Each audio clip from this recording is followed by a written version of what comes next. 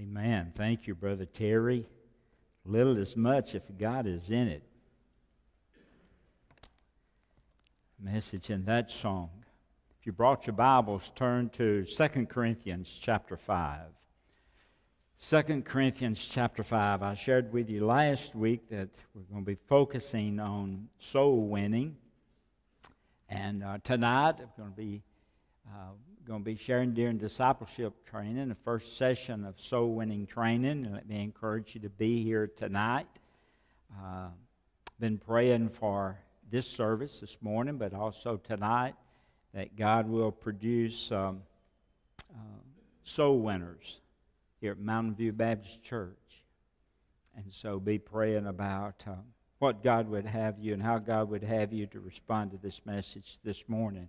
I'm going to be sharing a message I've entitled Motivation for Personal Soul Winning. Let's have a prayer.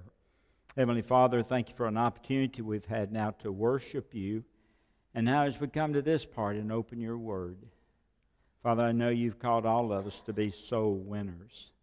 And I pray in today's message, Father, you'll speak to our hearts as you use Paul as an example and what motivated him to be a soul winner. Lord, should also motivate us to win souls to you. And so, Father, I pray that your Holy Spirit will take control of our service.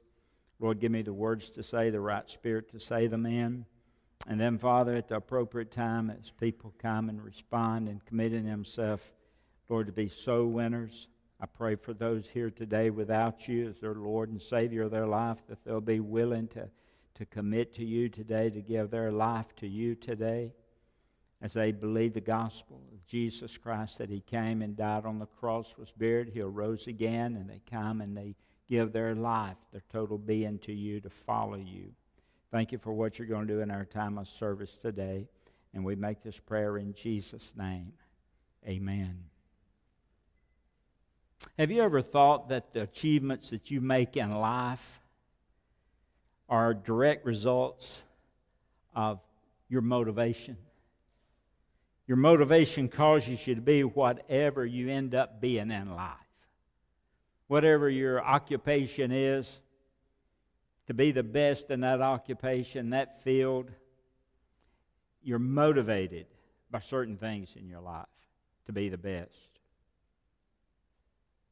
I'm reminded what Adrian Rogers shared one time years ago.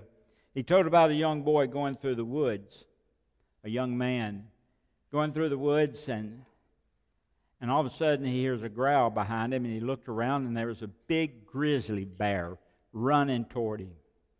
And so he starts running from that grizzly bear.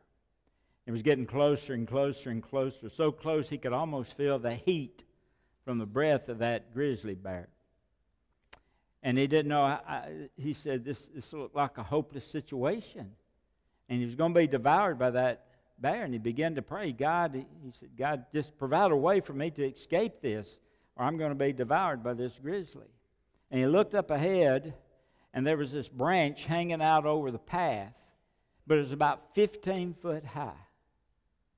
And he said, man, there's no way I can jump that high.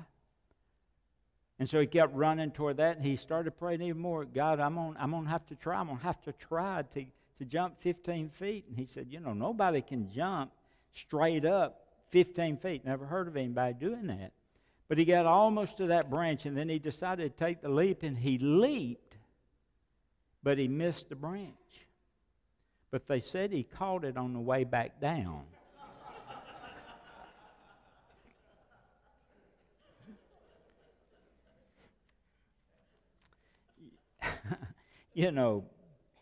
We're motivated to do those things we never thought we could do. Well, this morning I want us to look at Paul. Paul is one of the greatest soul winners that you'll find in the Bible next to Jesus Christ. And so we want to learn what motivated Paul, what drove him, what pushed him to be a soul winner. Now, if you've never been a soul winner, you need to listen real close. But if you have been a soul winner, we need to listen real close, because there's something in this for all of us. And I'm going to list 5 or 6 motivations that Paul gives in 2 Corinthians chapter 5 that motivated him to be a soul winner. First one, if you're taking notes, you have the soul winner's compulsion. Soul winner's compulsion. What's the driving force of being a soul winner? What's the driving force of leading someone to Christ? What compelled him to be a soul winner? Somebody said, well, Paul, why did you work so hard in winning people to Christ? Look at 2 Corinthians chapter 5 and look at verse 9. He says, therefore we make it our aim, whether present or absent, to be well-pleasing to the Lord. Now, it doesn't mean that you work to get to heaven. It's not what he's speaking of. Paul says, I just want to be pleasing to the Lord. Another word for pleasing, some translations might have, I want to be acceptable to the Lord. I want God to be pleased with me. Paul said, I want God to be pleased with me. That's why he was willing to win souls.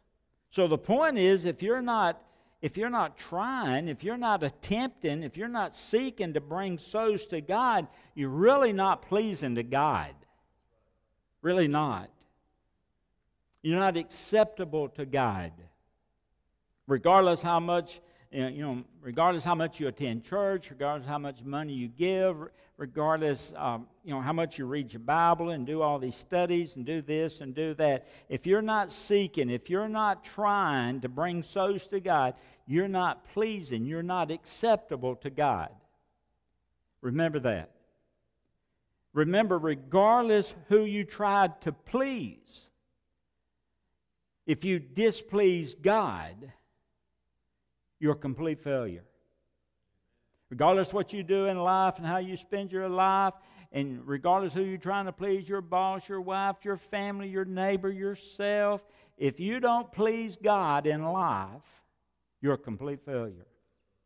The whole purpose is to be acceptable by God, to be pleasing to Him. Andrew Murray said this. He says, there are 2 classes of Christians, the soul winners and the backsliders. Paul says the reason that I work so hard is that I'm compelled to be acceptable to God. That's why I win souls. The compulsion. I'm being compelled because I want to be pleasing to God. I want to be acceptable unto God. And I know He wants me to win souls, and I'm going to do my best to win souls, to be acceptable of Him. Number 2, if you jot these down, you have a soul winner's compensation. Soul winner's compensation. You see, there's a day coming. Look at verse 10. Verse 10 in 2 Corinthians 5. For we must all appear before the judgment seat of Christ, that each one may receive the things done in the body according to what he has done, whether good or bad. So there's a day coming when we're going to be compensated for winning souls. It's called the judgment seat of Christ. Now, the judgment seat of Christ is different from the great white throne judgment. The judgment seat of Christ, we'll look at that in just a moment, is for the Christians to stand, and it's not to determine whether you're saved or lost, but it's to determine the rewards that you will have, you will receive. However, on the great white throne, that's where the unbeliever stands before God, and their destiny has already been sealed, just like the Christian's destiny has already been sealed. And so the judgment seat of Christ is different from that great white throne judgment where the unsaved appear. The judgment seat, also referred to in the Greek as the bema. The bema seat. The bema. It was just a raised platform in the middle of the Olympic field, and the runners would come and they'd come to that platform, and they would receive the reward for winning the race, or they, at the same time, would be disgraced for not winning the race. And then those that won the race, there'd be a laurel wreath, flowers and ivory and other types of wildflower. A beautiful wreath would be placed on the head of those who excelled and who won the race. But it withered away after a while. But we're compensated as we win souls for Christ. 1 Corinthians chapter 9. Turn back there with me. 1 Corinthians chapter 9. Look at verse 24 and verse 26. 1 Corinthians 9. Do you not know that those who run a race all run, but one receives the prize? Run in such a way that you may obtain it. And everyone who competes for the prize is tempered in all things. Now they do it to obtain a perishable crown, but we for an imperishable crown. That laurel wreath that the athletes would win, it would perish. Paul says if you want to get a crown, you have to train, you have to run with all your might, you have to overcome all of those things that would hinder you, then you would be presented a crown. Not a crown that will wither away, but a crown of righteousness and a soul winner's crown. Have you ever come to the place that you realize that one day that you're going to stand before God? And you're going to receive a crown if you're a soul winner? Think of that. I mean, you won't receive a corruptible crown because that wreath it'll just wither away, but we'll receive an imperishable crown of glory. And the judgment seat, this judgment seat will be a reward for some, and it'll be a disgrace for others. 1 Corinthians chapter 3, verse 11 through 15. Look at that. For no other foundation can anyone lay than that which is laid, which is Jesus Christ. Now listen. If anyone builds on this foundation with gold and silver and precious stones and wood and hay and straw, it's talking about what you build your life on. Each one's work will become clear, for the day will declare it. What day is that? The day you stand at that judgment seat. It will declare it because it will be revealed by fire, and the fire will test each one's work of what sort it is. If anyone's work which he's built on it endures, he will receive a reward. If anyone's work is burned, he will suffer loss, but he himself will be saved, yet so as by fire. God's looking for He's looking for quality, not so much quantity. See, you want to make sure you're building out of good stuff, not wood, hay, and stubble, because it's going to be tested with fire, and that's just going to be consumed. But you build your life on what will pass that test: gold and precious stones, the things that are important. So the point is, this tells us why Paul labored. He labored because of this compulsion to please the Lord. He labored because of the compensation. So just picture one of these days, your life and my life, it's going to be in review, total review, one day before the Lord. From day one to the day He calls us home or He comes to get us. Our whole life will be reviewed. And if you're a soul winner, your life will be silver, gold, and precious stones. If not, it's going to be wood, hay, and stubble.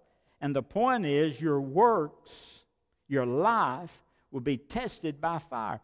Years ago, Lonnie Freeman preached a sermon at a brotherhood breakfast here at the church. It's probably, 40 years ago now.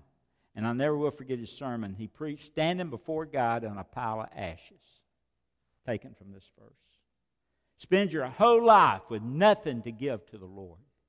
And then when your life is tested, it just goes to ashes. But a soul winner builds out of silver and precious stones. So if you're a soul winner, You ought to have that solid life. If not, your life's going to be wood, hay, and stubble. And the point is, your works will be tested by fire. And so just picture yourself standing before the judgment seat of Christ and ask yourself, am I going to be satisfied when that day comes? Revelation chapter 22, verse 12 says this. And behold, I'm coming quickly, and my reward is with me to give to everyone according to his work. You believe, a lot of people say, well, I don't believe in rewards. Well, Revelation 22:12 says Christ is going to be given rewards. 1 Corinthians chapter 3, look at verse 8. 1 Corinthians 3, look at verse 8. If I can find it. Have it on the screen. Now, he who plants and he who waters are one, and each one will receive his own reward according to his labor. You're going to be standing before the judgment seat to receive rewards. You want to have wood, hay, and stubble? Nothing. Life built on nothing. Just in heaven. Just in heaven. Some people say, well, I'm just going to be glad to be in heaven. Yeah, but you're going to be in heaven as though by fire, just you're going to be cinched as you go into heaven. Nothing to give to the Lord Jesus. No reward. So the point is, all of us are not going to be the same standing before the judgment seat. Some have treasures laid up in heaven. So the judgment seat's a time for reward. But it'll also be a time for regret for some. Some will be cinched as though by fire. They'll be saved. You see, our building today and people who are viewing and people who are listening, just so many people, filled with people whose lives are just wood, hay, and stubble. Nothing to offer the Lord. No soul to bring to the Lord. So how sad it is for anyone to stand before the Lord and never win a soul to Jesus. Reminded me of a song we used to sing. It's not in our hymnal now. I wish it was. The chorus goes like this. Must I go and empty-handed? Must I meet my Savior so? Not one soul with which to greet him. Must I empty-handed go?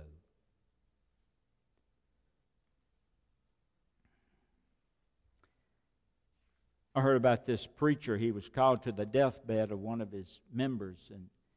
And this member, true story, this member was a worker in the SBC, Southern Baptist Convention.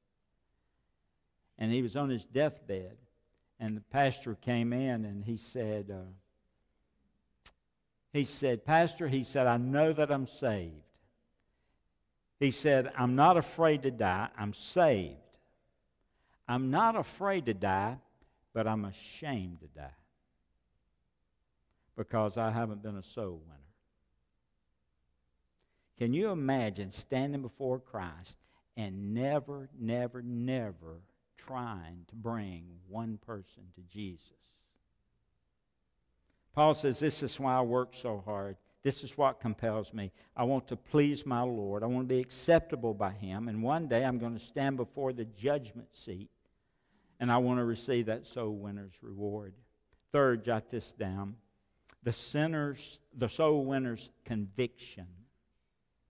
Saw this, if you will, back in verse 11, 2 Corinthians chapter 5, verse 11. Knowing therefore the terror of the Lord, we persuade men. But we are well known to God, and I also trust are well known in your consciousness. Paul says, listen, I win souls because of the conviction of the terror of the Lord. And he said, because of the terror of the Lord, we persuade men. Paul knew what it meant for a soul to die unredeemed, unsaved, going out into eternity without Jesus Christ. That terrified him for that to happen. If anyone tells you that they don't believe in hell, or if anyone teaches or preaches that there's not a hell, that's a false prophet. There is a hell. Is the Bible a joke? No, the Bible's no joke. It speaks several times of hell. Is the Bible a joke? No, it's not a joke. Is Jesus Christ a deceiver? Because Jesus Christ, Mark chapter 9, look at that just for a moment. Mark chapter 9, verse 43 and 44.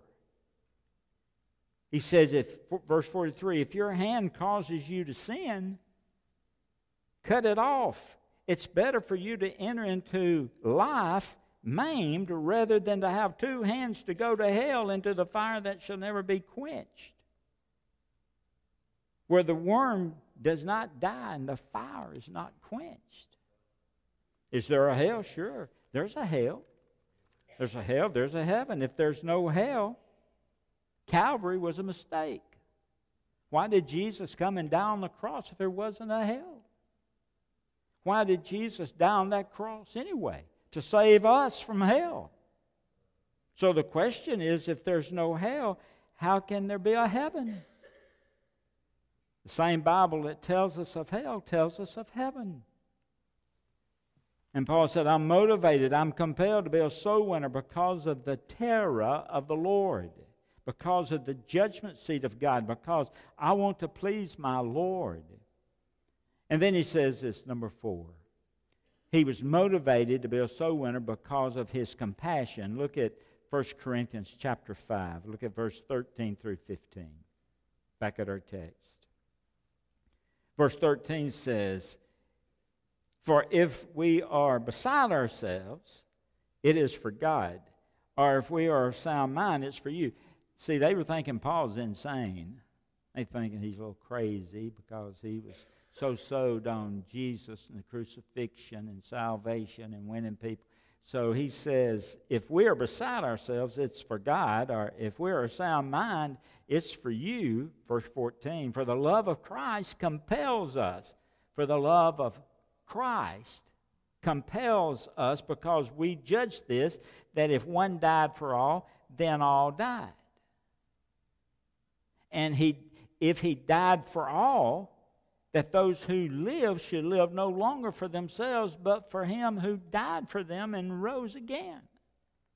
So he says, if we're beside ourselves, if we're insane, Paul says the love of Christ, the love for Christ constrains us, compels us. So Paul's speaking out of compassion. How can we love Christ and not love souls that he died for? It's not that you love souls. That's true. We do love souls, but we also love Jesus. Jesus told Peter what? He says, if you love me, Peter, if you love me, feed my sheep. And so you feed the sheep, you win the lost, you share the gospel because you love Christ, but you also love the lost. So the point is, we're to win souls because we love Jesus. Number 5, the soul winner's confidence. Look at verse 16 and 17. 2 Corinthians chapter 5, verse 16. Therefore, from now on, we regard no one according to the flesh. You need to underline that. Therefore, from now on, we regard no one according to the flesh, as though we have known Christ according to the flesh, yet now we know him thus no longer. Therefore, if anyone is in Christ, he's a new creation. Old things have passed away. Behold, all things have become new. So the point is, if I lead a soul to Christ, he's going to be a new creature. He's going to be a new creation. Paul said, I regard no man after the flesh. I don't care if they're rich or poor. I don't care if they're educated or uneducated. I don't regard any person in regards to the flesh. I don't care if they're weak. I don't care if they're strong. I don't care if they're famous. I don't care if they're non-famous. I don't regard any person in regards to the flesh. That's all the flesh. So the point is, he says, I see them as a soul for which Christ died. Regardless what they look like, folks, on the outside, they have a soul on the inside of them that Christ died for. And so don't look at the appearance. Don't look at the flesh, or you'll never witness to some people. Don't see through the flesh and think of the soul that person has that's going to live for eternity. That's what you have to be concerned about. The point is, we have this confidence that if any man is in Christ, he's a new creation. Old things are passed away. Behold, all things become new. He may look different. He may look the same on the outside, but something's happened to him on the inside. So don't regard people by the flesh. They have a soul. And once God touches that soul and changes that soul, they may look the same on the outside, but God touches that soul and they're changed on the inside. Here's the problem. The problem I really believe in soul winning is that we see people according to the flesh. That's what we do. But remember, those up and outs, those down and outs, you stop seeing people according to the flesh. We need to see every person as potential brothers and sisters in Christ. That person may not look what I think they need to look on the outside, but that's a potential brother or potential sister that I need to share the gospel with. And then you share the gospel with them. Number 6, and I'll close with this. So the soul winner's commission. Look at verse 18. It's there in verses 18, 19, and 20. Now all things are of God, who has reconciled us to himself through Jesus Christ and has given us the ministry of reconciliation. That is, that God was in Christ reconciling the world to himself, not imputing their trespasses to them, and has committed to us the word of reconciliation. He has committed to us the ministry of reconciliation. Did you know you were put in ministry when you were saved? Yeah, you were given a ministry. Eric, we're talking about that. You're given a ministry. What's my ministry? To reconcile others to the Lord Jesus. That's your ministry. That's my ministry. You've been called a ministry. The ministry, verse 19 says, of reconciliation. Look at verse 20. Now then, we are ambassadors for Christ, as though God were pleading through us. We implore you on Christ's behalf, be reconciled to God. When you go out and share the gospel, you are pleading to that person. Notice what he says. Now then, we are ambassadors for Christ, as though God were pleading through us. Be reconciled. We implore you to be reconciled on Christ's behalf. Be reconciled to God. So the point is, we've been reconciled to God. God's brought us to himself, but we've not been saved just to sit around. We're ministers of reconciliation, trying to get people reconciled to God. Verse 20 says, we're heavenly ambassadors. What's an ambassador? Ambassador is someone who represents the king of a different country.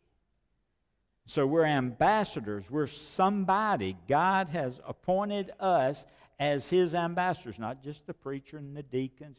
But if you're saved, you have been appointed as an ambassador for Jesus Christ to be a person that will reconcile others to God. So we have the answer that a lost world needs, a lost world that's dying and going to hell, and we have the answer, and it's time that we realize where our fear comes from, and it's not from God, but it's from the evil one. So if you could ever understand that the power of God, and we'll talk about that tonight, the power of God that goes with you as a soul winner, it's amazing to how God will use you if you'll just step out and go. What's going to motivate you to win souls? If you received $1,000 cash for every person that you led to Christ, would that make any difference in your life? If I say, okay, if you'll go out and lead someone to Christ, I'll give you $1,000. I don't know. I'll have to think about that. See, it's really a matter of motivation. That's what it's a matter of. And so Paul shared 6 motivations for personal soul winning. I do this that I might be acceptable to Him. I do this because I'm compensated at the judgment seat. I do this because I'm convinced of the terror of the Lord. I do this out of compassion for the Lord Jesus. I do this because of the confidence that God can change a person. And I do this because of my commission. I've been called as an ambassador of God. So as we close this morning, let me just ask you to bow your heads for a moment, and we'll have a prayer. I want you to pray. This morning, everybody's head bowed and your eyes closed. Would you pray this? Oh God, give me compassion for souls. Lord, help me to be a soul winner. Lord, lay some soul upon my heart and win that soul through me. Now pray that and really mean it. Well, why should I really mean that, Brother Sammy? Because one day you're going to stand before that judgment seat. And if you'll make an honest commitment today to be a soul winner, God will use you. And so it's time that some Christians perhaps just step out of your comfort zone, be obedient to the Lord. But just remember this, when you step out of your comfort zone, you're stepping into His comfort zone. If you're here today or you're viewing this by some other means, 150 years from now, it won't really matter if you made $1 million or if you drove a nice car or if you graduated from college or you played in the Final Four or you played on a championship team in high school or college. That won't mean a thing. The only thing that will be important is that you trusted Jesus or you rejected Jesus. Mark Cahill, in his book, One Thing You Can't Do in Heaven, he tells how he met a young man, 19-year-old construction worker in Nashville. And this man hopped on a train and went to Nashville to see his girlfriend. He arrived there late one night. Mark and him sat and talked for a while, and he said, I got here the night before, and Mark asked him, he said, where'd you sleep last night? He said, I slept on top of that high-rise building. He said, really? He said, yeah. He said, I'm a building jumper. I do that as a hobby. I jump from one high-rise to another in these large cities. I do that for the rush. Mark asked him, he said, have you ever missed? He said, well, once I jumped and I misjudged. And all I got on the other side, I just got my fingertips on the roof. And I was just left there hanging. But he said I had enough energy to pull myself over the top. Mark asked him, he said, were you scared? He said, I was really scared. I was really scared.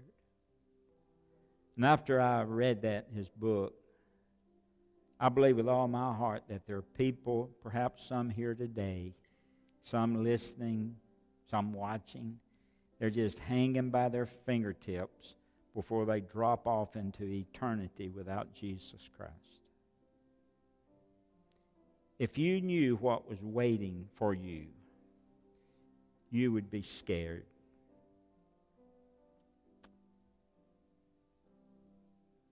Every person comes to a point till they're just one step, one breath from eternity. We all reach that point where our strength can't pull us out of our predicament. And so this morning, as you hang by your fingertips, headed into a godless eternity without Christ, at the same time you're hanging from your fingertips there's a nail-scarred hand that's reaching down for you to take hold of, for you to reach up to Him. And I pray today that you'll ask Him to come into your life and save you. And Father, as we end this prayer, I pray again for every person here. And for those who've never trusted you, I pray, hanging by their fingertips, don't know when that time of death will come or when that last breath will be drawn. I pray today, Father, they'll step forward and trust you as Lord and Savior of their lives. I pray for Christians, perhaps for the first time, realize that we're called to be soul winners. And today they'll make a commitment to do the best they can to share Jesus with people that they meet every day. Thank you for what you're going to do in this invitation hymn. In Jesus' name I pray. Amen. Let's stand. Well, again, I want to thank you for viewing our worship service. If you'd like to know how you could come to know Christ as your personal Lord and Savior, please feel free to contact our church at the address listed. We also encourage you to visit our website.